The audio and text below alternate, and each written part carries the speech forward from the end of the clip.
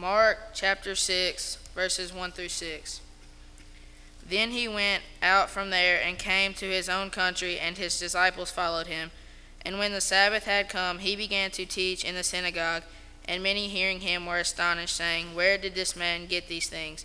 And what wisdom is this which is given to him, that such mighty works are performed by his hands? Is this not the carpenter, the son of Mary, and brother of James, Jose, Judah, and Simon? And are not his sisters here with us? So they were offended at him. But Jesus said to them, A prophet is not without honor, except in his own country, among his own relatives, and in his own house. Now he could do no mighty work there, except that he laid his hands on a few sick people and healed them. And he marveled because of their unbelief. Then he went about their villages in a circuit, teaching. Good evening and welcome again. We're grateful for your presence tonight. It has been a beautiful day. It's a hot summer day here in Memphis or in the Mid-South. And if you don't like hot weather, the bad news is I don't see any relief in sight. But we are glad to have the opportunity to worship God in an air-conditioned building. There are people in days gone by that did not have this luxury, and they had fans. And, well, you know the story. You know some of the conditions that people used to live in. How grateful we ought to be for some of the blessings that we enjoy in this life. We're going to be looking tonight at Mark, the 6th chapter, the passage that was read a moment ago by Cameron. And we're going to be talking about those who rejected the hometown boy. It has been said, and I suspect it is the case, it is always hard to go back home. There are some that have aspired to go back home, to work, to labor, to live their lives. Some, no doubt, have been accepted. Others, maybe not so. In Mark, the 6th chapter, we have Jesus going back to his hometown, the city of Nazareth. It was really the place where he was reared. And in Mark's account, we find that those who lived in the city of Nazareth, and Nazareth was just north of the city of Jerusalem, it was south of Capernaum, about 15 miles. Jesus went back to Nazareth, and unfortunately, the people in that city rejected him. If you look at Luke's account of the gospel, we have an account of Jesus going back to the city of Nazareth. He went to the synagogue. He read a passage from Isaiah and said to those people in the long ago that that passage was fulfilled in their eyes. He had come to preach the acceptable year of the Lord. The Bible says that they marveled at the graciousness of his words. And yet in that same context, Luke tells us that they became enraged because of what they heard. And they sought to throw him off the cliff upon which their city had been built. Well, in Mark chapter 6, we find Mark telling us some events that transpired while Jesus was in the city of Nazareth. And the first thing I want to call attention to is the fact that they were astonished at the preaching of Jesus. Really, they were stupefied at what they had heard and no doubt what they had seen. Look, if you would, at verses 1 and 2. Then he went out from there and came to his own country, and his disciples followed him. And when the Sabbath had come, he began to teach in the synagogue. And many hearing him were astonished, saying, Where did this man get these things? And what wisdom is this which is given to him, that such mighty works are performed by his hands? The word astonished means shocked, to be struck with amazement. And really there are three things that they were shocked or amazed over as they related to Jesus and his preaching. First of all, they were astonished at his words. Listen again to what Luke records. Jesus, of course, on the Sabbath day had gone into the synagogue and began teaching. And the text says that those who heard him were astonished, saying, "Where did this man get these things?" You recall when Jesus began his earthly ministry, one of the things that, Jesus began preaching and teaching. And one of the things he did, he heralded the coming of the kingdom of God, according to Matthew chapter 4, verse 19. In chapters 5 through 7, Matthew tells us that Jesus delivered what is typically referred to as the Sermon on the Mount. And in the Sermon on the Mount, Jesus talks about some of the things that had been recorded in the law of Moses. And then he would inject, "But I say unto you." Oftentimes he would say, "You have heard that it hath been said by them of old time. But I say unto you," inserting divine authority. And Jesus, of course, had all authority, according to Matthew chapter 28, verse 18, Matthew 17:5. Well, when Jesus concluded the Sermon on the Mount, the Bible says that those who heard him were astonished at his teaching, because he taught them as one having authority and not as one of the scribes. Now we think about the scribes, those who were teachers of the law, and of course we think about those who recorded the law. But here Jesus, in the Sermon on the Mount, brings to the fore the teaching of Moses, and then contrasted to the teaching of Moses, he inserts his own divine authority and says, "This is what you need to do." Jesus here legislating the fact that his authority came from whom? From Almighty God. And then I think about what John recorded in John chapter 7, verse 46, where it was said of Jesus, "No man ever spoke like this man." Imagine having the opportunity to hear Jesus, to hear the wonderful words of life. You remember in John chapter 6 when Jesus had declared himself to be the bread of life? Many of his disciples went back and walked no more with him, and Jesus asked the question, "Will you also go away?" Simon Peter answered and said, "Lord, to whom shall we go? For you have the words of life eternal." No one else had the words of life eternal. Jesus was exclusive in this realm. And then we think about, in looking at our lesson text, not only were they astonished at his words, they were astonished at his wisdom. They ask, "And what wisdom is this which is given to him?" Now, when you look at this in context and you think about, here is Jesus in their midst. This is the hometown boy. And they are listening to him teach in the synagogue. And obviously they understand that this is somebody very special. They recognize the great wisdom that he demonstrated. No doubt in his teaching, in his life, and the way he carried himself. Do you remember in Luke chapter 2 when Jesus had been left behind by his parents? They had been to observe the feast. They had been to Jerusalem, rather. And his parents thought that he was in their company. And so then when they recognized that he was not among them, they went back. And they found him where? They found him in the temple sitting with the teachers. And they were no doubt astonished. And Luke tells us that Jesus grew in wisdom, in stature, in favor with God and man.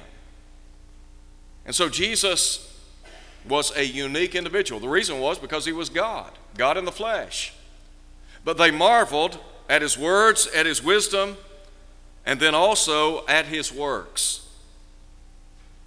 Mark tells us that they asked the question, "And what wisdom is this which is given to him, that such mighty works are performed by his hands.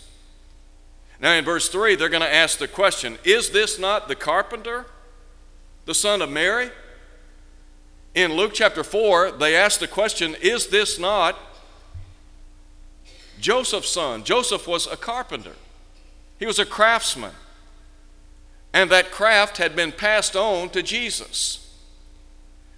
And so, when they ask the question, or when they cite the mighty works which were performed by his hands, I think about all of the divine works that Jesus demonstrated before the people. They were astounded by these things, and rightly so. There's a second thing I want you to see in our text, and that is they asked about the person Jesus. Look at verse 3. In verse 3, we have their surmising. And first of all, we are garnered insight into their opinion about Jesus. Let me just pause here and ask this question. What do you think about Jesus? You've read the account. You've looked at the gospel narratives. You and I, we have read, we've studied, we've looked at the life of Jesus. What do you think about him? Listen to what they ask. Is this not the carpenter, the son of Mary, the brother of James, Joseph, Judas, and Simon? Are these not his sisters here with us?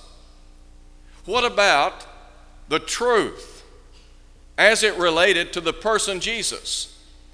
This is the hometown boy. They look at him as the carpenter's son, as the child of Mary and Joseph. Well, here's really the question. Who was Jesus? There were varying opinions in that day. Do you remember Jesus in Matthew chapter 16 when he asked his disciples, who do men say that I, the Son of Man, am? They responded by saying, some say that you're John the Baptist. Others are saying that you're Elijah. And then there are those that are saying that you're Jeremiah or one of the prophets. So there were varying opinions about Jesus. They identified him as the carpenter's son. Well, who was Jesus? Jesus was God incarnate. In other words, he was the Word who became flesh. Now, granted, if you and I were to jettison back in time to the first century, and were we in the shoes of many of the people of that day, we too would have had to draw some conclusions about Jesus. Let's just say that we were from Nazareth, and maybe we knew Jesus. We knew about Jesus, and we were well acquainted with his words, his wisdom, his works. We knew that he was the son of Joseph and Mary. We knew all about him. Would it have been difficult for us to have made the connection that this was indeed the Messiah, the Christ, the Son of God? Again, I think about Jesus asking the question to his disciples, who do men say that I, the Son of Man, am? That was a fair question. There were varied opinions. These people were skewed in their concept of Jesus. They were mistaken about the one in their presence. I believe that Jesus was God incarnate. He was the eternal Logos, the one who took upon himself human flesh. The Hebrew writer tells us in Hebrews chapter 10 at verse 5 that a body was prepared for Jesus. Where was that body prepared? In the womb of Mary. We think about God incarnate. Jesus was born of a virgin. That's what Matthew tells us in Matthew chapter 1. An angel of the Lord appeared unto Joseph in a dream and said, fear not to take unto you Mary, for that which is conceived in her is of the Holy Spirit. And she shall bring forth a son, and you'll call his name Jesus, for it is he that shall save his people from their sins. All this was done that it might be fulfilled, which was spoken of the Lord through the prophet, saying, behold, the virgin shall bear a child, shall bear a son, and shall call his name Emmanuel, which is, being interpreted, God with us. That's God incarnate. John said, in the beginning was the Word was with God, and the Word was God. The same was in the beginning with God. In verse 14, he said, and the Word became flesh. That's God incarnate. So, Jesus was God incarnate. He was born of the Virgin Mary, and I would submit unto you that he is the King of kings and Lord of lords, as Paul said in 1 Timothy chapter 6, verse 15. Now think about the disciples. They were asked by Jesus point blank, whom do men say that I, the Son of Man, am? And they said, some say that you're John the Baptist, some Elijah, others Jeremiah or one of the prophets. Jesus then asked the question, but whom do you say that I am? What's really important is, what do you think about my identity? Well, Simon Peter spoke up and said, you're the Christ, the Son of the living God. Jesus is the Son of God. And so we think about their opinion as it related to Jesus. They have the Son of God in their midst, and yet they fail to understand that. But now note, if you would, what Mark tells us. They were offended at Jesus. We think about their opinion of Jesus, but then also note how they were offended at Jesus. The word offended means to cause to begin to distrust and desert one whom he ought to trust and obey. Here is the Son of God in their midst. Was he the earthly son of Joseph and Mary? Yes, he was. But he was more than that. He was the Messiah, the Christ, the anointed one. And so here were people that should have recognized that this is deity, this is the long-awaited Messiah, this is the one that we need to follow, this is the one that we need to submit our lives to, and yet they were offended at him. Hard to believe, isn't it? Hard to believe that people could have the evidence right before them. Here's the problem. Number one, they could not explain his words. They had no explanation for Jesus Christ and his great preaching, his great teaching, the authority by which he spoke. You remember again what John said in John 7, verse 46? No man ever spoke like this man. They had no explanation for the words of Jesus. And then with regard to his wisdom, they had no explanation for that. Where did this man get this kind of wisdom? Well, they understood that Jesus was someone special. Maybe they were prejudiced. Maybe they didn't want to believe, but they couldn't explain it. They couldn't explain his works. Go through Matthew, Mark, Luke, and John and just listen to some of the great things that Jesus taught. Look at the wisdom that he demonstrated time and again as he interacted with people. It's interesting to me that he would oftentimes meet his critics and his foes, and he would literally confound them. They intended, on many occasions, to ensnare or to entrap him. Jesus would oftentimes answer a question with a question. What does that suggest? He was wise. And then look at his works. Look at all the great miracles that Jesus performed. Look at all of the great things that he did time and again. John said in John chapter 20, verse 30, truly many other signs did Jesus in the presence of his disciples, which are not written in this book. But these are written that you might believe that Jesus is the Christ, the Son of God. Jesus did a lot of great things. But now I want you to see in the third place the adage and performance of Jesus. First, we want to look at the saying and then the signs. In verse 4, there's what I would call the logical axiom. Here's what is said. Now, bear in mind, Jesus is at home. He's among these people. He's in the synagogue. He's been teaching. They're well aware of his words, his wisdom, his works. And here's what Jesus says. A prophet is not without honor except in his own country, among his own relatives, and in his own house. Have you ever heard the phrase, familiarity breeds contempt? I read a quotation this week. I thought it was really a good quotation. A major general in the Air Force said on one occasion, I may be a general to Uncle Sam, but at home, I'm a buck private. And really what he meant was, at home, people do not care about my rank. Sometimes that's the case. A small town boy makes it big.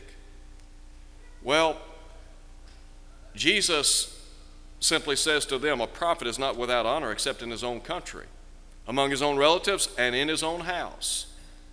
But I want you to see now the limitations of his activities. Now he could do no mighty work there, except that he laid his hands on a few sick people and healed them. I want you to think about that for just a minute. Here is Jesus, the Son of God, the Messiah, the Christ, the one of whom the prophets of old have pointed people toward. Here is Jesus in his own hometown, among his own people, and they don't make the connection. And so, Jesus, for all intents and purposes, is limited in what he chooses to do. There's an old saying, you can lead a horse to water, but you can't make him drink. There is only so much you can do with some people. You remember Jesus in the Sermon on the Mount talked about casting your pearls before swine. There are some folks, there's only so much that can be done. Why? Because the ground is not fertile. One of the great illustrations that Jesus used regarding the dissemination of truth was the 4 types of soil. And by way of analogy, he talked about the 4 types of human hearts. Out of 4 types of human hearts, only one was productive. That seed had the same power to accomplish the same end in every heart, but only one brought forth fruit. Sometimes it's discouraging when you tell people over and over and over again, this is what the Bible says. This is what the Word of God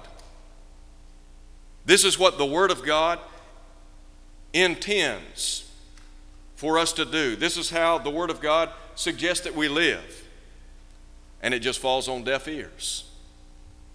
Time and again, it seems as if the Word of God, as it relates to some people, it just falls on deaf ears. Well, the Lord understood people like that. But here's another thing I want you to see, and that is his amazement. Note, if you would, the Lord's amazement. Verse 6. And he marveled because of their what? Their unbelief.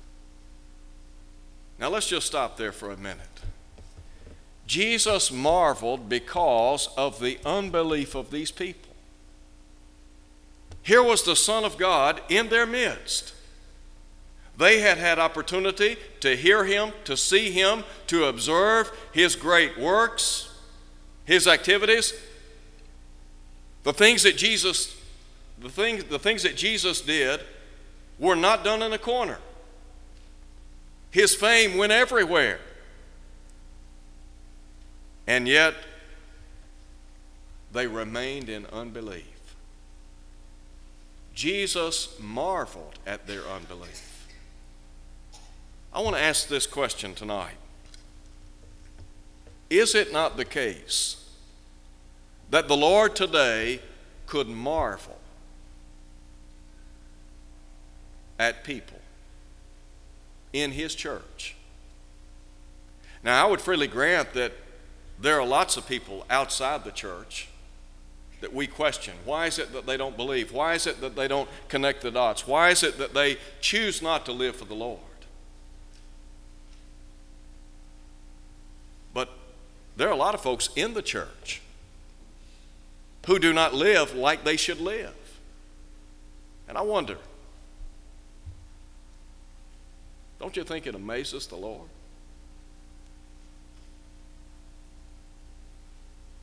I see people, members of the body of Christ, who ought to know better in terms of some of the things that they say and do. I step back and marvel because I know they know better, but they keep doing it. Absolutely amazing to me. And yet, the Lord Jesus Christ, the Son of God, was confronted with people in His day. They had all of the evidence before them, and yet they remained in unbelief. How many times do we preach and teach? You need to obey the gospel. You need to become a New Testament Christian because time is brief. There is always the danger of a hard heart. And yet, time and again, it falls on deaf ears. People step out into eternity unprepared to meet Almighty God. The Hebrew writer said, it is a fearful thing to fall into the hands of a living God. Hebrews 10:31. I marvel that some people do not obey the gospel. It's amazing to me that there are some people that have heard the gospel for years and years and years, and they've never been moved to obey it. I marvel that some members of the body of Christ don't come back on Sunday night. I marvel that some members of the body of Christ don't see the need to come back on Wednesday night. Typically, the question is, do I have to? The question ought to be, why not? You ought to want to be here. Listen, there are people in the church. They know they ought to be here, but they're not. If it amazes me, it ought to amaze the Lord. The Bible says He marveled at their unbelief. If the Lord were to look inside your life, if He were to peer into your spiritual life, would He marvel at how you live? Would He marvel at the things you say on a daily basis? Would He marvel at how you carry yourself in this community? Would He marvel at your character, the reputation that you have developed over the years? You see, you have a reputation, whether you realize it or not. People, they know you. They know how you are, and they know what you are.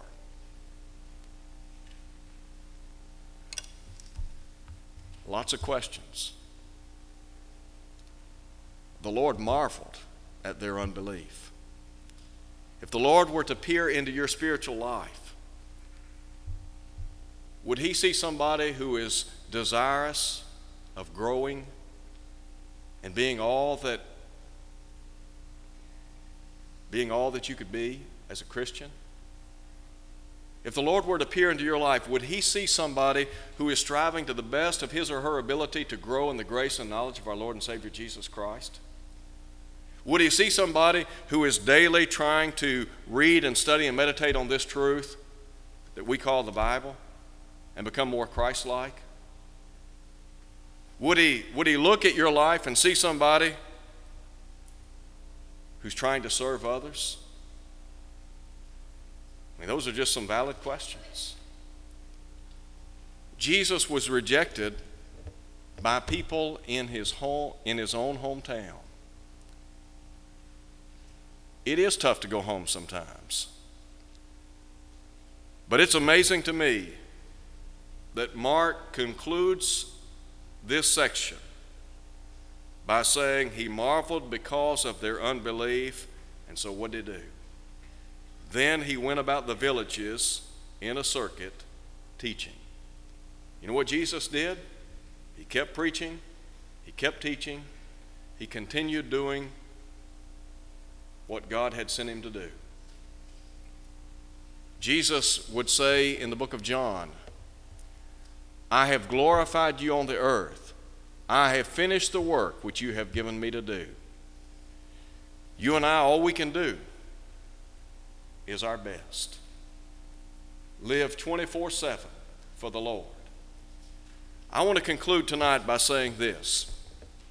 When you read the scriptures and you look at what the Bible has to say about Jesus, you have the evidence. I have the evidence. The people in the Lord's day, they had the evidence before them. They had the opportunity to stand face to face with their Redeemer. Many of those people rejected him. Granted, some did not. They had to draw some conclusions, and they had to decide, are we going to follow Jesus? You and I, we have to make that same decision. We have to draw conclusions about him as a person, as deity. We have to decide, are we going to follow him? Are we going to live for him? Are we going to consecrate our lives in his service? Only you can make that decision. The truth of the matter is, Jesus does not force anyone to follow him. He simply encourages. I would encourage us to follow Jesus, to live for him day in and day out. I want to close tonight by asking this question. Are you a follower of Jesus? Are you his disciple? A disciple is a learner. Are you trying to be what the Lord would have you to be in his service?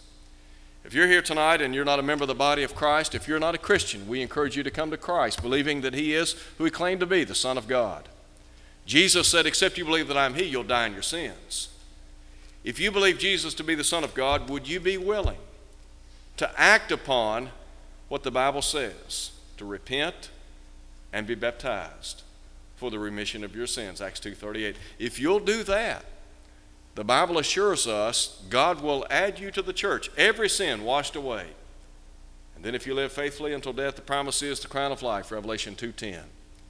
If you're here tonight and you're not what you ought to be, if you're not living a faithful life, maybe you know your life's not been what it ought to be in the eyes of God, why not come home? The beauty of Christianity is there is what is called a second law of pardon. God will forgive. John said if we confess our sins, he's faithful and just to forgive us, to cleanse us from all unrighteousness. Would you come as we stand and sing?